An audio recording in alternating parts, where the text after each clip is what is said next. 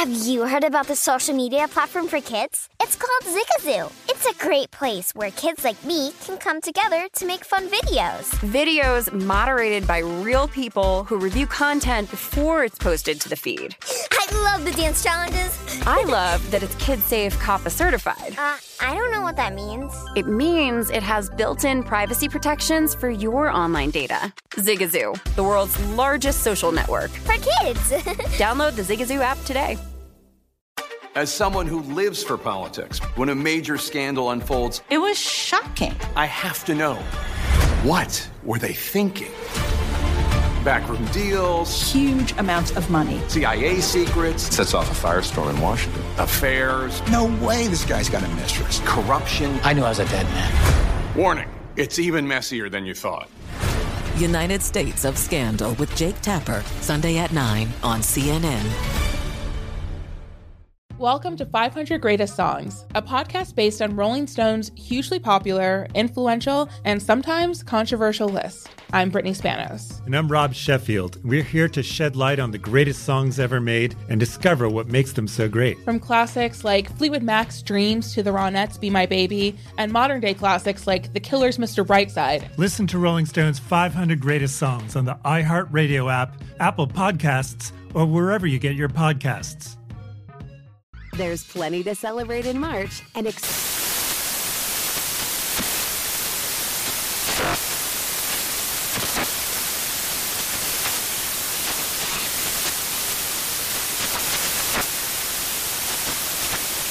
National Craft Month with the perfect pizza at home class from Craftsy. And anytime is right to listen to iHeartRadio's iHeartCountry Radio. Discover more shows and movies for free.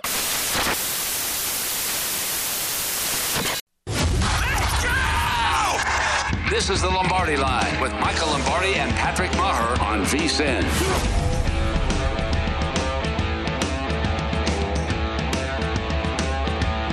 And we begin the Lombardi Line right here on VSiN, presented by BetMGM. I am Dave Ross, alongside Wes Reynolds for the next couple hours. We're here at South Point Casino in Las Vegas. And Wes, we have another fine show on this Tuesday afternoon to get to today. Of course, our guy Will Hill is going to join us later on this hour. Harry Gagnon is going to join us in the second hour, along with Mike North from Chicago. So we've got a lot to get to with Harry and Mike, of course, looking ahead to the Final Four. It's finally set, Wes. And I did want to get your reactions from what we've already seen leading up to what we're going to see this weekend here. And obviously the Elite Eight. I think the more interesting day might have been day one of the Elite Eight, and then we get a couple blowouts to round things out. Obviously, we're going to have the Blue Bloods. That's what all the talk is all week long. But what is your reaction initially to seeing this Final Four? I don't think many people had UNC, but I'm sure others certainly had Kansas and Villanova and Duke. You know, amazingly enough, Dave, with everything that kind of happened in this NCAA tournament where it's like, okay, nobody knows anything. Right. Nobody expected St. Peter's to be in the Elite Eight. You had multiple double-digit seeds. You always usually get one in the Sweet 16, but you got multiple this time around. And with all the chaos and all the madness that happened, you know, March kind of happens in the NCAA tournament. We have 3 of the top 5 all-time great college basketball programs in Duke, North Carolina, and Kansas. Obviously, Kentucky and UCLA probably being the other to fill out that 5. And then the other team, the 4th team, is arguably the best program in college basketball over the last 10 to 12 years in Villanova. Yes. So, look, proven commodities here. And sometimes, like, especially with the North Carolina, because you see a number 8 seed by their name, sometimes a team does kind of come together late in the season. Sometimes teams peak early. Sometimes teams go late. Like Purdue is the team that kind of peaked early. Right. And got knocked out by St. Peter's, a 15 seed on Friday night. So that's what you get here. I think Duke kind of finally turned it on there at the end in terms of beating Texas Tech. The Michigan State game, I think, was a real turning point. No question. Then on to Texas Tech, then on to Arkansas. Kansas pretty much been top 5, pretty consistent really all year, even though if you really look at it in Chicago when they went for that regional semifinal and final, they really only played one good half of basketball out of 4, but nevertheless, that was good enough. The draw opened up for them. And then, of course, Villanova has been the motto of consistency, best program culture in college basketball. Jay Wright, arguably the best head coach in all of college basketball, and they're going to have to come in very shorthanded with the injury to Justin Moore. And that's a huge injury going forward for Villanova. But as we get closer and closer, and certainly in the next 2 hours, we're going to really break down those Final Four matchups in perpetuity here. But I do want to get your initial thoughts, and it's an exercise that we do. And I was out with some friends last night, and I said, my co-host Wes Reynolds, I think, does a great job of this. When you really do try to figure out on a Tuesday, before those games are played on Saturday, where do you think the line moves are going to go? Because I think as a bettor, that's a very important practice to do. And when you see the initial lines come out for this Final Four, I wonder where you think the money might come in, depending on which side you might like. So when you look at Duke and UNC, and I know a lot of people are going to go back and go, man, last time these two teams played, last game of the regular season in Durham, I mean, UNC puts up over 90 and really never headed in that game. It was kind of UNC all one-way traffic. When you look at that ultimate blue blood matchup, for the first time ever, meeting in the NCAA tournament, let alone in the Final Four for Duke and UNC, is it going to be a case of history repeating? Or, as you look at Duke right now, with that total 151, do you think this is Duke's time to say, you know what, we've turned a corner since that day and we're going to show you? In terms of the number, I think it's probably going to honestly stay the same. You know, it's going to, you're not going to see anyway down to the Final Four with only 2 games left, the national semifinals on Saturday. You're not going to see, I think, a ton of line movement in this game because there's going to be enough money in the market that I think it's going to keep these lines relatively at bay. But in terms of this one, I think it's going to be equal. You may see some late money to Duke. That would be my lean at this standpoint. Maybe do what I did on Saturday night and lay the money line. I think it was like 175, and then there was 180, 190 out there, and that's what it is here against North Carolina. And, yeah, you look, Duke, I think, got out to a little run early in that season finale in Durham, rather, and then North Carolina, really took over. They were down 9, I think, at the under 4-minute timeout. North Carolina was in that game. And then you look, and they eventually pulled away by double digits. They were calm. They were good from the foul line. They got pretty much what they wanted at the rim. They out-rebounded Duke. They didn't turn the ball over. They only had 5 turnovers in that regular season ACC finale. So, North Carolina, I think, knows that they can beat these guys. You see like 8 against 2. Ordinarily, you would think, okay, the 2 is going to be like a 6.5, something point favorite. But they're not because of, obviously, the rivalry aspect and the fact that, look, North Carolina's playing pretty good ball down the stretch. Knocked out Baylor, albeit a shorthanded Baylor, and then beat UCLA, who was in the Final Four last year, and then, of course, gets the fortune of having a 15 seed that I think just got overwhelmed. And that's the thing about the NCAA tournament, Dave. We all, not only as bettors, but as fans, we all love the upsets. But when the upsets happen, you get some pretty bad matchups in the Elite Eight, where St. Peter's got a great story and, easy team to pull for, but they just, you knew it, I think, 5 minutes in the game, like, this is over. They cannot match up with these guys. These guys are not going to blow it when they've got an opportunity to go to the Final Four, and all they got to do is beat a 15 seed, and it played out like it would probably in November or December if those teams met. It's interesting, too, when you look at the Final Four now, Wes, and you see that, obviously, Duke Carolina is the ultimate rivalry game. You look at Villanova, who I would have loved in this matchup against Kansas, and now still getting about 4.5 here. But you mentioned the injury to Moore, and he's going to be out now. And I wonder, when you lose a performer like that on this stage, you normally say the first game is okay, sometimes with a big injury, but maybe not the second game, if there is a second game for Villanova. How do you factor that into the handicap for Villanova, which really isn't that deep anyway? And they want to limit possessions. I'm assuming that's what Jay Wright's going to want to do even more in this contest. You see it now 4.5 at 133 in the total. Does Jay Wright have to coach this game differently with that one of his key cogs? Well, probably at least a little bit from that standpoint. We talk about like the bet now, bet later exercise. I could see this line going up a little bit, even though I think the Moore injury, I will say this, it is already priced in the number. Right. Now, that doesn't mean that bettors will not stop betting Kansas if they say, well, Moore's out, they're going to be screwed here. Look, what Villanova does, they run a lot of pick and roll, probably one of the best systems in the country, and that's what they do. Why they slow the tempo, it's not necessarily that they're a slow team. Right. It's just that they are trying to probe the defense and get the mismatch, attacking or forcing help from the defenders and then reversing the ball to open shooters. That's what they do. Colin Gillespie really dictates that. But I think the loss of Justin Moore can be felt, really here in this system because they do a lot of ball screen action with them. So, Gillespie's kind of the post-up guard when Villanova inverts the offense. So, Jay Wright is going to have to find somebody. And that means, Brian Antoine, who was once a 5-star recruit into this Villanova program, and Chris Arcidiacono, they're going to have to play more minutes than they've been playing, And it's easy to say, next man up. It's hard to be next man up when you're only playing like 6 guys anyway, like Villanova is. This is not the NBA where that first game where it's like, okay, we can, replace this star in the first game. You can't really do that in college basketball, and that's why I think you see that priced at 4.5. That being said, same situation as last weekend. Do you really want to lay points to Jay Wright? That's normally not a good thing to do, certainly this time of year. And again, this is the best free throw shooting team we've seen in the history of the NCAA tournament. They keep this pace going on here.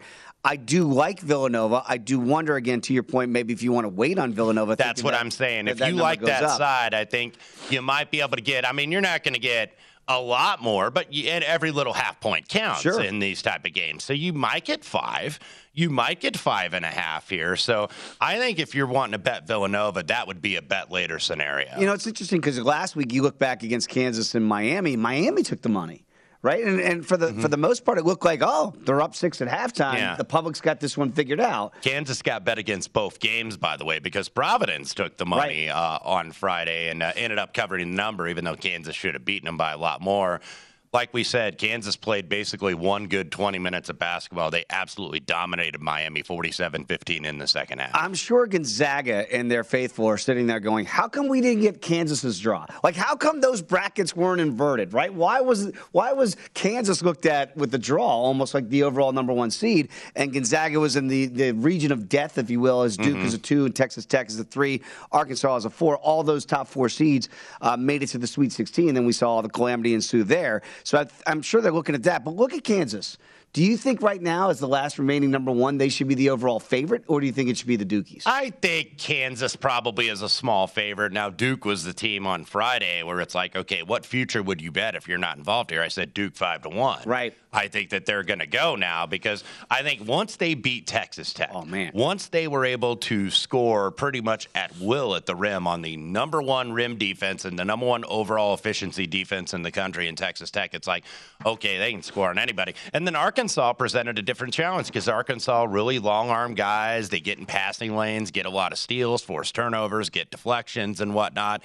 And Duke took care of the basketball. And then when they were able to break them down in half court, they were able to do it. And plus Arkansas wasn't able to really stop them in transition. What you saw from Kansas in the second half against Miami is, I think, they realized, okay, we're not going to be so pick and roll heavy. We were going to go into the paint to David McCormick, and that was the big mismatch. And they were able to dominate at the paint. I think they were 1.22 points at the rim per points per possession, rather, for shot quality. So that's what they did against Miami, and Miami absolutely had no answer. Yeah, that was as demoralizing a second half if you're a Jim Larinaga backer like I was on Sunday. But again, for Kansas, you got to think, boy, if we play like that, put 4 halves together like we did against Miami, maybe we're cutting down the nets come this time next week on a Monday night. All right, when we come back, Wes, yes, of course, when you get closer and closer to April, you think Augusta, Major League Baseball. Let's break down some MLB when you come back with us right here on the Lombardi Line on a Tuesday, right here on VSiN, the Sports Betting Network.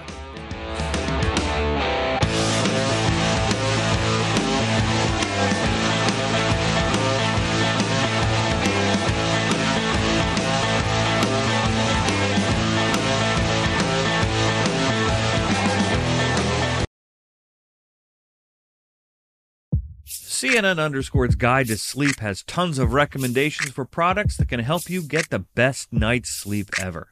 All right, let's face it, most of us have had trouble falling or staying asleep at some point, and there are a lot of products and hacks claiming to be the solution to our sleepless nights. That's why the CNN_ team spend hundreds of hours testing products to find the ones that can make a huge difference in the quality of your slumber.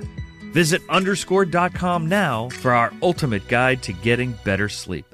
Welcome to 500 Greatest Songs, a podcast based on Rolling Stone's hugely popular, influential, and sometimes controversial list. I'm Brittany Spanos. And I'm Rob Sheffield. We're here to shed light on the greatest songs ever made and discover what makes them so great. From classics like Fleetwood Mac's Dreams to the Ronettes' Be My Baby, and modern-day classics like The Killer's Mr. Brightside. Listen to Rolling Stone's 500 Greatest Songs on the iHeartRadio app, Apple Podcasts, or wherever you get your podcasts. Hey Sarah, I love that spring break vlog you posted on Zigazoo. OMG, you watched it? Yeah, it was edited so well. I think you're so talented. Social media interactions are only positive when you use Zigazoo. Zigazoo is the world's largest and safest social media network for kids. Your kids can upload their content and see what their friends are up to. With Zigazoo, they can create videos, enter to win prizes, and try out the latest dances and trends. There's no commenting, no text messaging, and everything is 100% human moderated. Plus, all community members are real, verified kids just like yours. There are no bots, trolls, or AI. Because Zigazoo is about one thing and one thing only, and that is fun. Try out Zigazoo this spring break and let your kids share your vacation vlogs and best edits with their friends safely. Download the Zigazoo app today. That's Zigazoo. What's up? I'm John Wall. And I'm CJ Toledano, and we're starting a new podcast presented by DraftKings called Point Game. Everyone, please welcome Coach John Calipari. We're getting beat by 18. My first game in Kentucky, they're saying Cal's a bust. He can't coach. This is crazy. John Wall runs down the floor and makes a buzzer beater. Yep. You remember that, John? That's my first game winner I ever made. Remember you said you never see me do that. Ladies and gentlemen, DeMarcus Boogie Cousins. I called Boog. I'm like, yo, bro, I'm about to commit to Duke. And I hung up on him. Bro, I'm talking about, do you want to tell me how many times he called me all type of names? Bro, you really sold me out. You doing this. Bro, I was sick. I remember that like yesterday, man. Love you, John Wall. Thanks, Coach. Love you, too. You made me everything I am today. Nah, you made me. You made me. I love it. Check out Point Game with John Wall and CJ Toledano on the iHeartRadio app, DraftKings YouTube, or wherever you get your podcasts. It wasn't even supposed to be That's my dance, bro.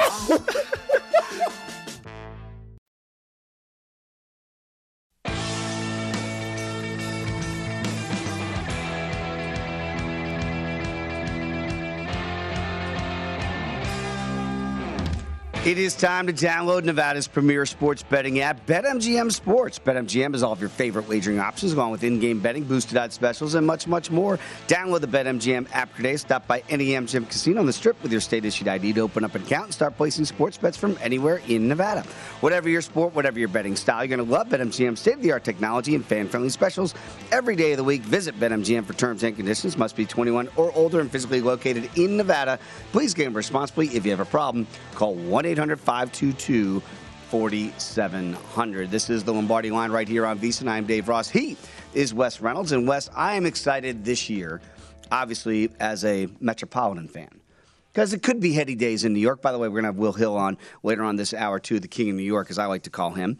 We'll discuss a little bit of this with Will. But I want to break down throughout this 2-hour show here Major League Baseball, and we'll do it basically by division. Mm-hmm. And so let's start off with the opposing East, the AL East and the NL East. We'll get to my Metropolitans in a second. But let's start off in the AL East. This could arguably be the most interesting division in all of Major League Baseball. And the reason why we say that is, if you look at the projected win totals in this division, it's not the Yankees, it's not the Red Sox, it's not the Rays. It's the Blue Jays right now that have the shortest odds to win at plus $1.80, and the win total at 92.5. Now, I look at that, Wes, and I go, okay, I get it. That is a murderer's row in the middle of the lineup. That is, they're going to mash. They're going to drive in runs. They're going to be exciting. Do they have enough pitching to cash that ticket come September? Yeah, I think that they just might. And if you look at the Blue Jays last year, They, I guess I don't want to say they disappointed because they had kind of never been there before, but they did underachieve a little bit in terms of what their Pythagorean says their wins should have been and what their actual wins were 91. However, when you look at the Blue Jays, they had a ton of adversity, about as much as any team in Major League Baseball, because you had to play your home games in either Dunedin, Florida, then you had to move to Buffalo. So it's like you never really had a home.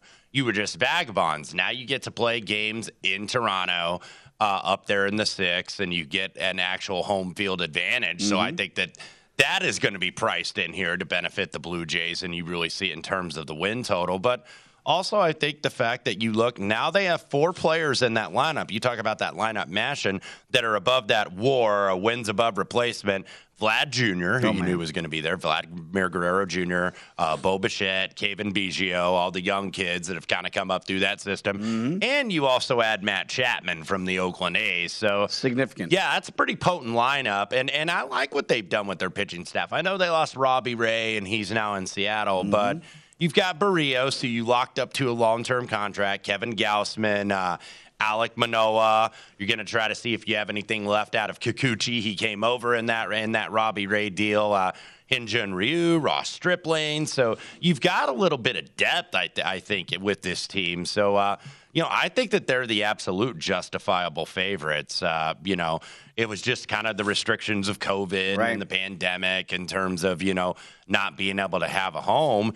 And that's why I think you see the Blue Jays as the rightful favorite, even at plus 180. If I'm making a personal price, that's probably like $1.35 or $1.40 for them to win that division. Wow. That's good value then right now that you can grab it here, BetMGM at $1.80. I look at the MVP potential winners, and obviously you're going to have Shohei Ohtani, your reigning MVP here in the American League, at about plus 380. I'm seeing most market-wide. Mike Trout's around a 4-1 guy. But there's Vlad Jr. that you mentioned with Guerrero at about a plus 450 here. To me, and then the odds get longer with the Judges and the Wander Francos of the world, et cetera. Is Vlad Guerrero a guy that's a real playable, viable scenario, even though at that shorter price in the top 3 in the market? Yeah, it's probably short now, but you do expect that maybe this is going to even be more of a breakout season. He had 48 home runs last year, keep in mind, and really was never quite in great physical shape, and he's in much better shape right now. The talent is there, I think, for them to go deep and maybe make a World Series run. Remember, they won back-to-back in 92 and 93, so it's been a long time up there in Toronto. But, yeah, 450, probably a little bit low. And, look, his own team, Bo Bichette, 25-1. That's somebody. That's if you want to go a little bit down the board and see if you can find somebody like that, that might be a direction I would certainly look. All right. So when we look at the rest of the AL East here, and then you look at the Yankees as the second favorite here, and then the Rays, and then you get the longer shot with the Red Sox, not too much longer, and then of course, I don't think the O's this year at 151 are going to shock and awe anybody in this division. At least we're not expecting that. What about the Red Sox and Rays here? I know we always talk about the Yankees, and certainly now the Jays are in that conversation. But what about the Rays? Are they just overlooked because the way they do it, it's just not sexy? Yeah. But it is effective? I think the market, it might be a little bit low on the Rays. And look, I'm always higher on the Rays than I think the rest of the market. And it's paid off with some division wins here. I think Toronto is the rightful favorite, but if you look, they're always kind of down on the Rays because the Rays don't have the superstars that a Toronto is going to have, or the Yankees are going to have, or the Red Sox are going to have. But all they do is win games. So I would still lean to their total at 90.5. It's probably priced about right, but I'm usually more high on them than the rest of the market anyway. It seems like that's the way, and traditionally people just don't look at the Rays as a viable option, the third favorite here to win the AL East. But I'm with you. I always feel like there's a value to be found there, maybe not so much in the Yankees and or the Red Sox. As we flip the script here and go to the NL East, let's get to my division, if you will, Wes. Now, look at those Metropolitans. They are the small favorite here at plus $1.40, but the Braves, the defending reigning World Series champions, nipping at their heels at plus $1.50. The Phillies at 4-1. I know there's a lot of people at our network that do like them in specifics here. Look at that win total. Only, I say only in air quotes, at 85.5.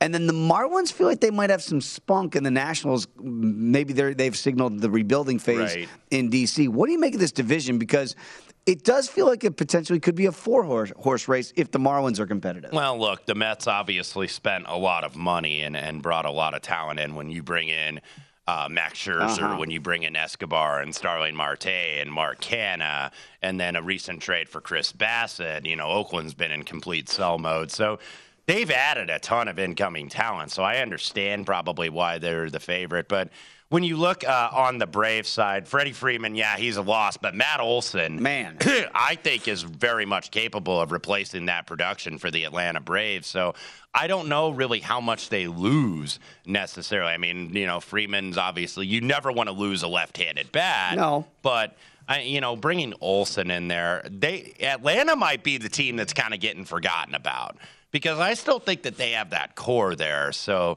look, I would lean maybe their wins over. I think that they're kind of being ignored. But the Phillies, I know, are kind of like the buzz team in terms of have they, gotten their bullpen, I guess, under wraps there. And that's really been the weakness of this team. Well, what I can't believe, Wes, is, and look, as a Metropolitan fan, you can never say anything nice about the Braves. That's one of the rules, by the way.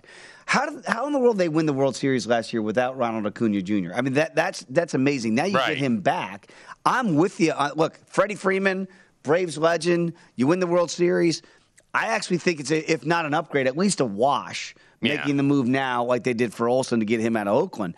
I don't know that this team's worse.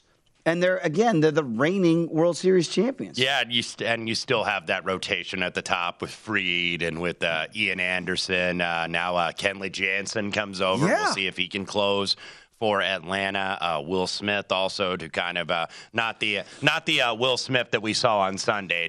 Different Will Smith. So they've gotten depth in the bullpen. We'll see if some of these young guys finally, Touki Toussaint, if he can finally come around and live to his potential. But look, the power's there in that lineup with Acuna back healthy. You get Duvall, who's a home run hitter.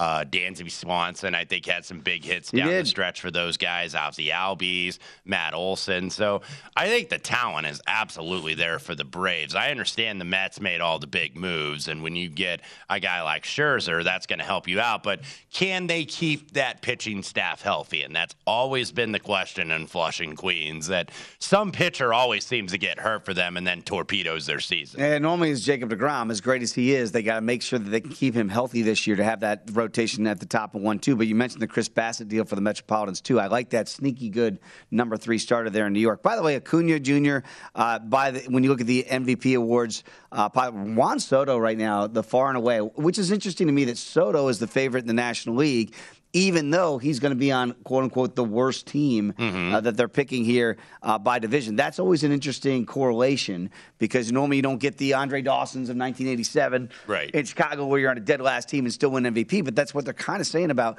Juan Soto. And you mentioned Acuna. There he is, 7-1. How about Bryce with Philadelphia? He is the reigning NL MVP, and yet 9-1. Well, I know it's hard to go back-to-back. And they tried to get him some protection, too. Obviously, getting Nick Castellanos, getting Kyle Schwarber.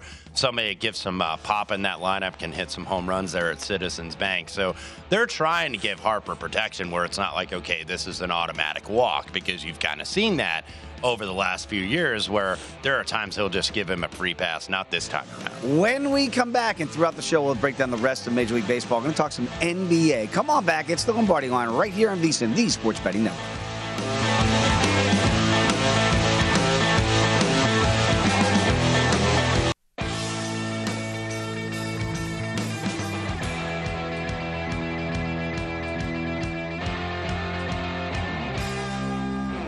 The KFC chicken sandwich is served hot and straight from the fryer. That is why it is finger-licking good. Order the KFC chicken sandwich today. I know that looks good to myself and Wes Reynolds. We are here at South Point Casino in Las Vegas. This is the Lombardi Line right here on VSiN, the Sports Betting Network. Let's get to the NBA a little bit very quickly, Wes. And I just want to touch on one big game in the card tonight, and that is the Bucks against the Sixers. And you can obviously understand why in the Eastern Conference. These are two teams with the Bucks as the defending world champions here against the Sixers, who have visions of grandeur of doing just that. Small number tonight for the Sixers. Mm-hmm. So if I can give you kind of a two-part question here, what do you think of the matchup tonight with Philly as that 1.5-point favorite? And really when you project, because right now the Bucks are kind of co-favorites with the Nets to come out of the East, and the Sixers are nipping on their heels. So is there a bigger context to this one singular game tonight? Well, absolutely, because now we're getting down to the nitty-gritty. We only got 6 to 8 games left, depending on which team you're looking at. until we finish the regular season. Miami currently at the top, but you've got Philadelphia, Milwaukee, both with the same record. Boston with one more win, but also one more loss, so they've only got 6 games to play. They're all tied there in that top 4, 1 game back of Miami, and then there's distance to Chicago and Toronto. So this is absolutely a huge game. They're 1-1 in terms of the season series. Giannis is going to play, dealing with some soreness in his knee, but now you finally got Milwaukee kind of healthy right now. If you look at what their starting 5 was supposed to be, Giannis, Middleton, Drew Holiday, Brook Lopez, Grayson Allen, they've only had what was intended to be their starting 5 for like 3 games this season. We're now on game 75 for Milwaukee, and they're 3-0 straight up in ATS in those games. Small sample size, but nevertheless, I think that they've got the personnel here, because if you look at Philadelphia, they are 7-4 over their last 11. However, I think those first couple games where they looked, oh man, this team looks unstoppable, the market then overvalues them, and now they're 3-7-1 ATS in that same 11-game span. Only 0.7 in terms of per 100 possessions. The net rating really drops, and where I think it really could get exploited is in this matchup because Milwaukee has the personnel.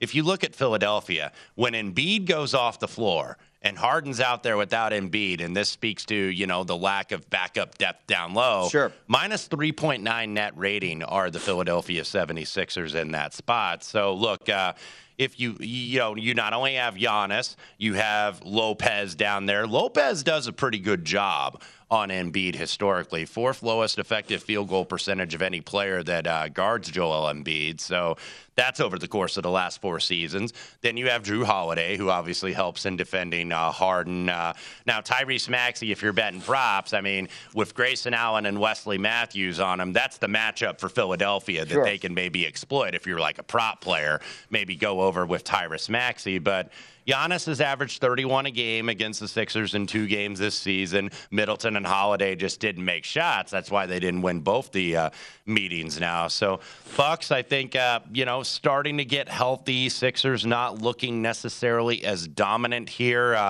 10-5 since the trade, but only 6-8-1 against the number. And 8-4 straight up, 4-7-1 when both Harden and Embiid play. So, yeah, they're winning games, but they're not covering these numbers because I think the market kind of tends to inflate the Philadelphia 76ers. Tyrese Maxey is the guy that's probably benefited the most. Like I said, that's the guy you want to look for props. 52% from the field, 47% from the 3. Tobias Harris, who is really struggling before this trade, in the first half of the season. Yeah.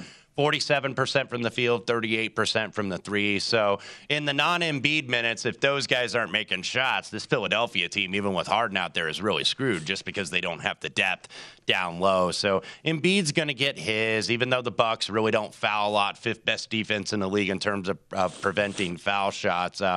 Bucks have had success, I think, slowing down James Harden in the matchups in recent years. So, given Lopez that he can at least kind of keep Embiid from absolutely going nuts in this game, I like the Bucks here in the spot getting the 1.5. Okay, we have breaking news.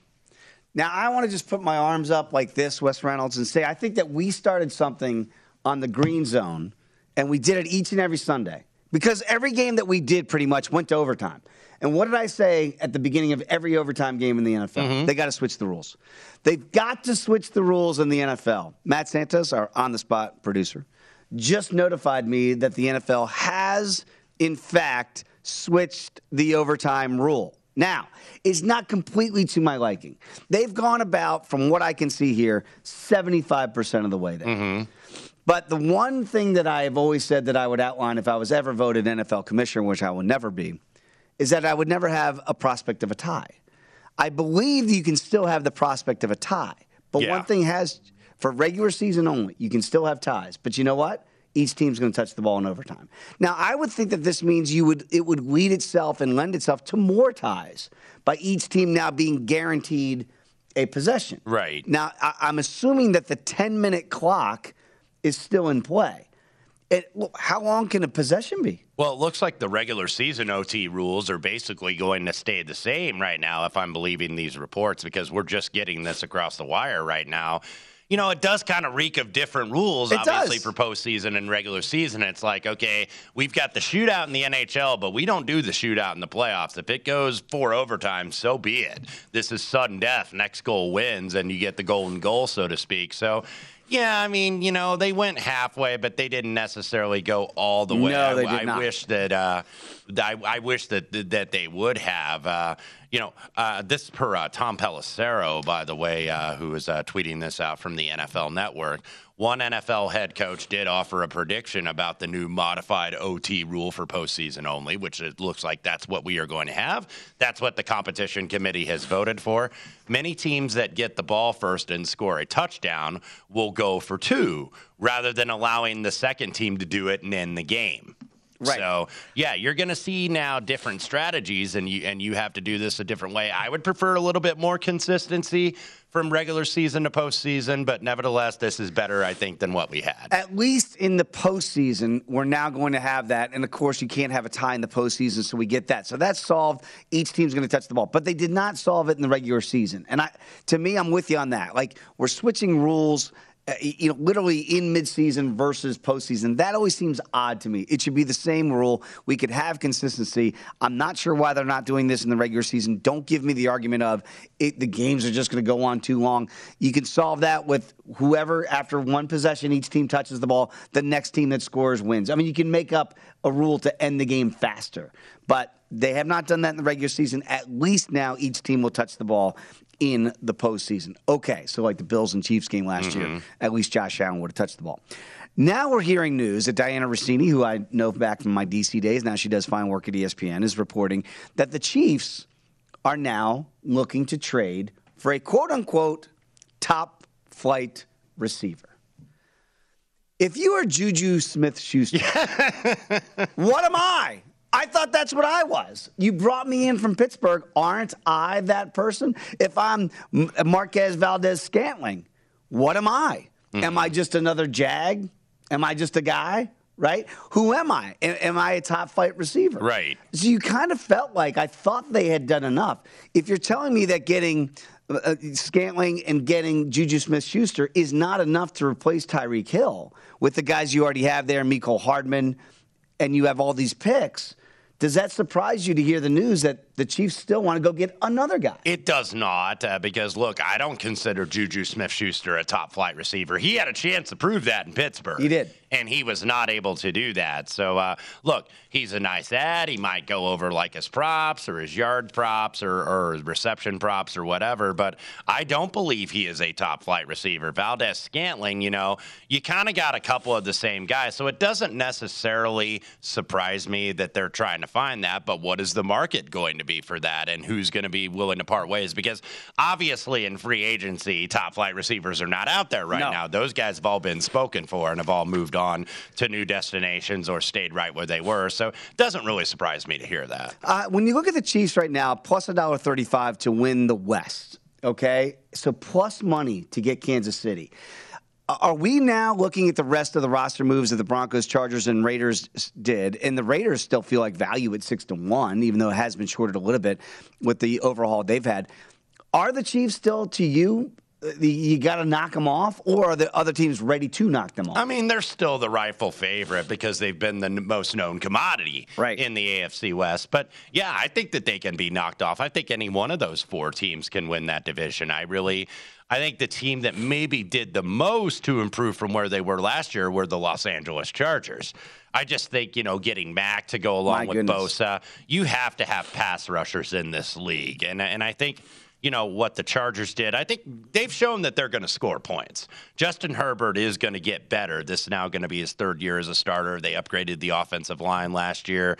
They've upgraded the front 7. And then also you got to have depth in the secondary to compete in this division. No question about it. So that's just going to get wild. Let's see what the Chiefs mean when they need a top-flight receiver after just letting Tyreek Hill and trading him away to Miami. When we come back, Will Hill, the King of New York, is going to join us to talk all things right here on the Lombardi Line on VSiN, the Sports Betting Network.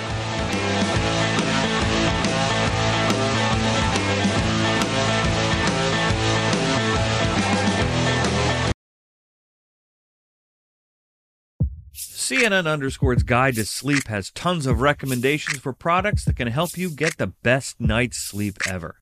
All right, let's face it, most of us have had trouble falling or staying asleep at some point, and there are a lot of products and hacks claiming to be the solution to our sleepless nights. That's why the CNN_ team spend hundreds of hours testing products to find the ones that can make a huge difference in the quality of your slumber. Visit underscore.com now for our ultimate guide to getting better sleep. Welcome to 500 Greatest Songs, a podcast based on Rolling Stone's hugely popular, influential, and sometimes controversial list. I'm Brittany Spanos. And I'm Rob Sheffield. We're here to shed light on the greatest songs ever made and discover what makes them so great. From classics like Fleetwood Mac's Dreams to the Ronettes' Be My Baby, and modern-day classics like The Killers' Mr. Brightside. Listen to Rolling Stone's 500 Greatest Songs on the iHeartRadio app, Apple Podcasts, or wherever you get your podcasts. Have you heard about the social media platform for kids? It's called Zigazoo. It's a great place where kids like me can come together to make fun videos. Zigazoo is moderated by real, live people who review content before it's posted on the feed. Oh, I especially love the dance challenges. So much fun. Oh, and there's no comments or messaging, so you don't get any of that negativity that's all over other social networks. All my friends love it. I love that it's KidSafe COPPA certified. I don't know what that means. It means it has built-in privacy protections for your online data. That's great, but I wouldn't be doing Zigazoo if it wasn't fun. She would not be doing it if I didn't think her data was safe. Zigazoo, the world's largest social network. For kids. Download the Zigazoo app today. What's up? I'm John Wall. And I'm CJ Toledano, and we're starting a new podcast presented by DraftKings called Point Game. Everyone, please welcome Coach John Calipari. We're getting beat by 18. My first game in Kentucky, they're saying Cal's a bust. He can't coach. This is crazy. John Wall runs down the floor and makes a buzzer beater. Yep. You remember that, John? That's my first game win I ever made. Remember you said you never see me do that.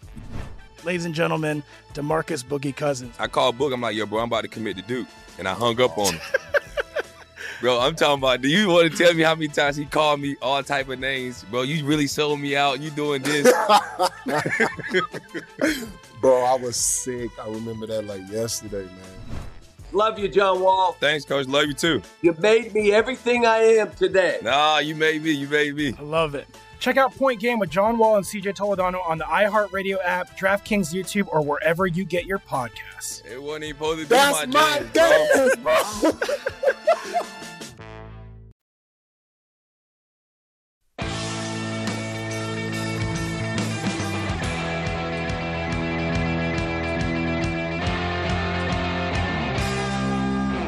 BetMGM welcomes you with a special offer in the NBA. Simply place a $10 moneyline wager on any game. If either team hits a three-pointer, you're going to win $200 in free bets. Just use the bonus code VEASAN200 when you make your very first wager. Plus, you're going to earn BetMGM rewards points that can be redeemed for online bonuses or converted into comps at over 20 MGM resorts nationwide.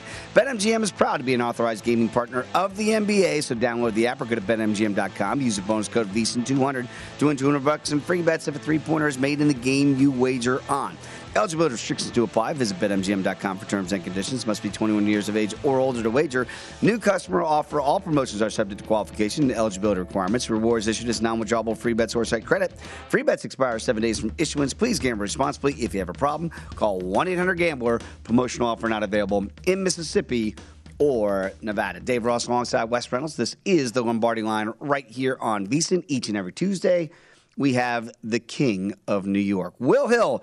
Join us, of course, our VSiN contributor. Follow him on Twitter as I do at @NotTheWillHill. Looking so fresh and so clean today, my friend. Let's get to some plays. Now, Wes and I kind of talked about that Bucks and Nets game tonight. The Bucks and Sixers game, rather.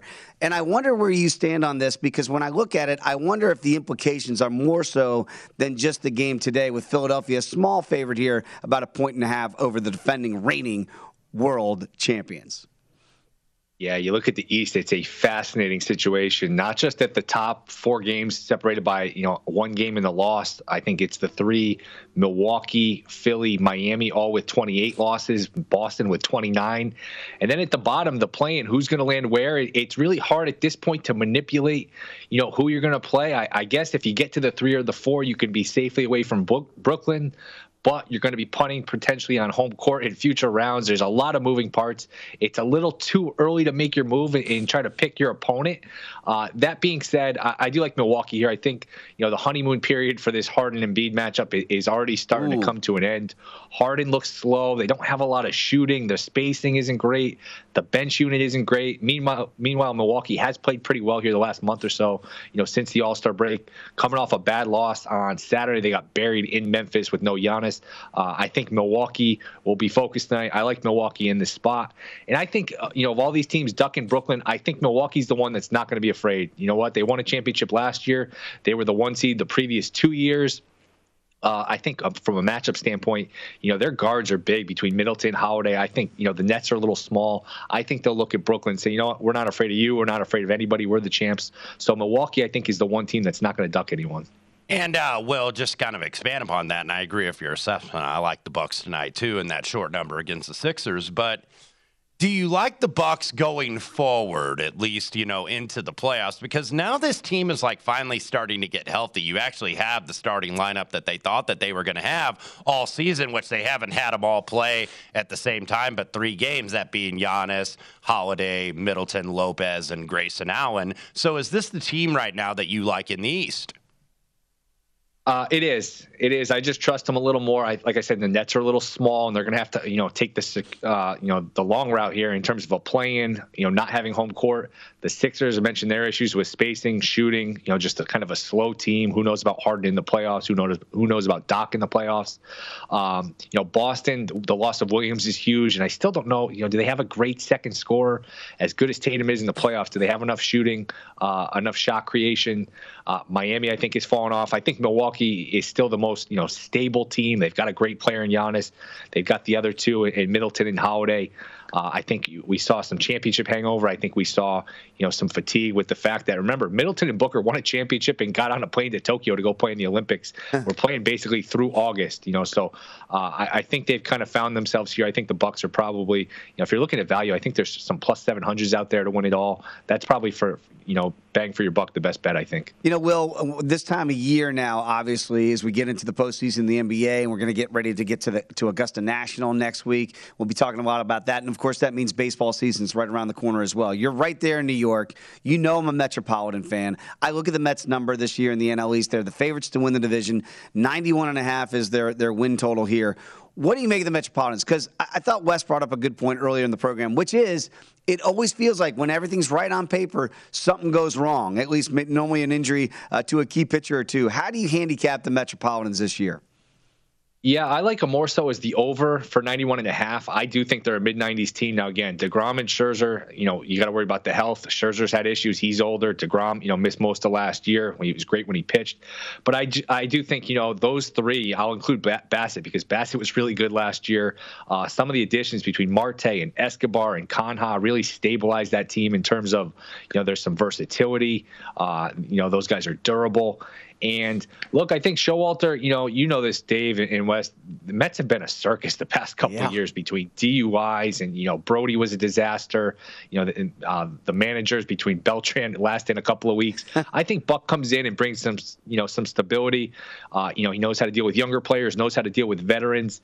He's going to bring some professionalism to this team. And again, they've got good pitching. You figure Lindor, second year in New York, a little more comfortable, plays a little better. Alonso's still Alonso. To me, this is a mid-90s team in terms of wins.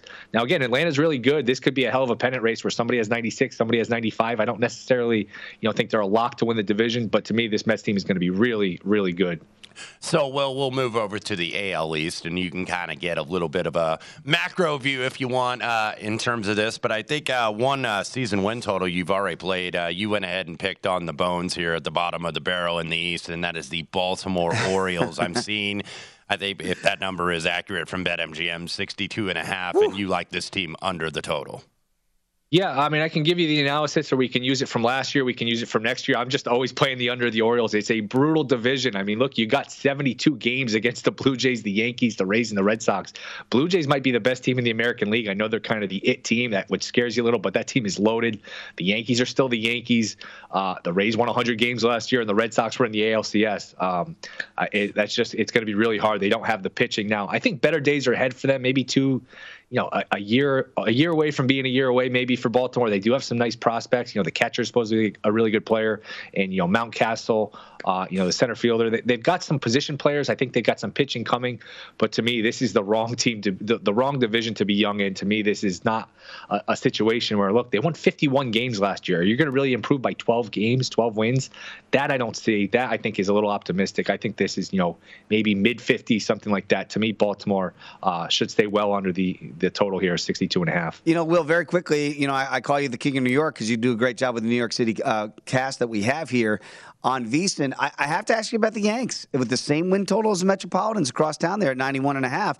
I know you were kind of critical throughout the winter where they didn't make a lot of moves, but what do you make of that total there? Do you think this is like the Mets, a team that probably should win in the mid-90s? Yeah, I would lean over. I've been killing them just because I grew up, watching this team with George Steinbrenner where they were in on every player. They were the Dodgers are now where it's, who cares? We're going to get Freddie Freeman. We're going to get Bauer. We're going to get Scherzer. We're going to get Mookie Betts. This Yankee group of ownership is more worried about saving money, staying under the luxury tax, winning just enough games to keep people coming back. They don't really care about championships. That being said, Judge, Stanton, Cole, Gallo hit 35 homers against bad pitching. Rizzo will do a good job. I think Gleyber will bounce back. I think LeMahieu will bounce back. They're still a pretty good regular season team. I would look for 93, 94 wins. I don't know that they have, a championship caliber team. Look, you get in the playoffs, anything can happen, and they should be a playoff team. I would go slightly over here. Not like a strong bet, but I do lean towards the over just because of the top-end talent still. Well, let's go down to Texas, San Antonio, kind of the calm before the storm. We get the Masters next week, but we do have one more event, the Valero Texas Open down at TPC San Antonio. And you pointed out a guy down the board, a little bit of a downfield. A lot of guys taking this week off in preparation. And you're going to the man from Chile and not Joaquin Niemann, the guy that was really the flavor of the month in Chile, Mito Pereira. Yeah, I'm just not going to miss out when this guy eventually wins because I've been on him so much. And I think this kind of matches up well for him. It's a course where you don't need to be a big hitter. Pereira, his putter has been pretty good lately. He can gain some strokes with approach, putting. Again, if you're not a big hitter at this course, it's okay. So Pereira 50-1, I'm going to take a shot. One of these days he's going to win, and I'm not going to be left out. So Mito Pereira 50-1, please. And by the way, this is the last chance to get into Augusta National. The world ranking cutoff has been done as of the match play last week. So guy that wins, if he's not in Augusta, this is your chance to get that spot. 30 seconds to go, Who do you Will. like, West? Who do you like? Sorry to jump in, but who do you like, Wes? Well, a couple guys I played Woodland and Chris Kirk. That's kind of trendy. But a guy went down the board. I'll give you a real bomb. Austin Smotherman, 250-1, who was fourth on this course on the Corn Ferry Tour 2 years ago. I can honestly say I'd never heard that name until just now. Austin Smotherman. Made up. It sounds like a made-up name. Very quickly, Will, Tiger Woods, this time next week, are we talking about him in the field at Augusta? You guys would know better than me. I would lean no, though. Oh, you're killing me. I need him to play next week. He's at least going to be at Hideki's He'll be there for the dinner. So this time next week, he will be still on our brain talking about Augusta National. Come on back. Much more to get to. Thanks to Will Hill, as always, right here. Follow him at Not The Will Hill. Back with more baseball on VSiN, the Sports Betting Network.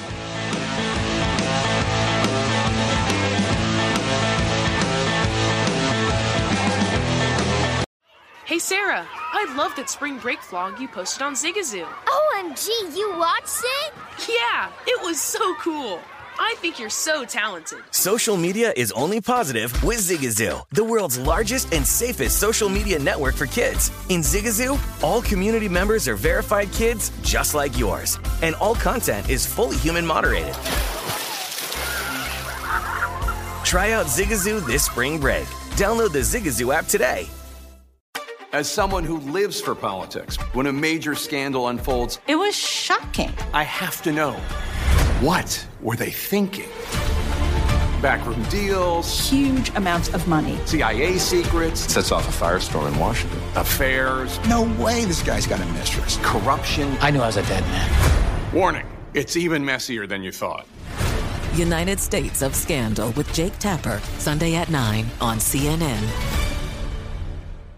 Welcome to 500 Greatest Songs, a podcast based on Rolling Stone's hugely popular, influential, and sometimes controversial list. I'm Brittany Spanos. And I'm Rob Sheffield. We're here to shed light on the greatest songs ever made and discover what makes them so great. From classics like Fleetwood Mac's Dreams to the Ronettes' Be My Baby, and modern-day classics like The Killers' Mr. Brightside. Listen to Rolling Stone's 500 Greatest Songs on the iHeartRadio app, Apple Podcasts, or wherever you get your podcasts.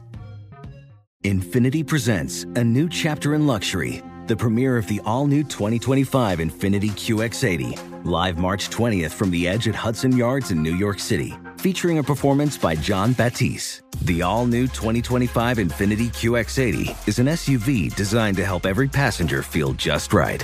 Be the first to see it March 20th at 7 p.m. Eastern, only on iHeartRadio's YouTube channel. Save the date at new-QX80.com. Don't miss it. 2025 QX80 coming this summer.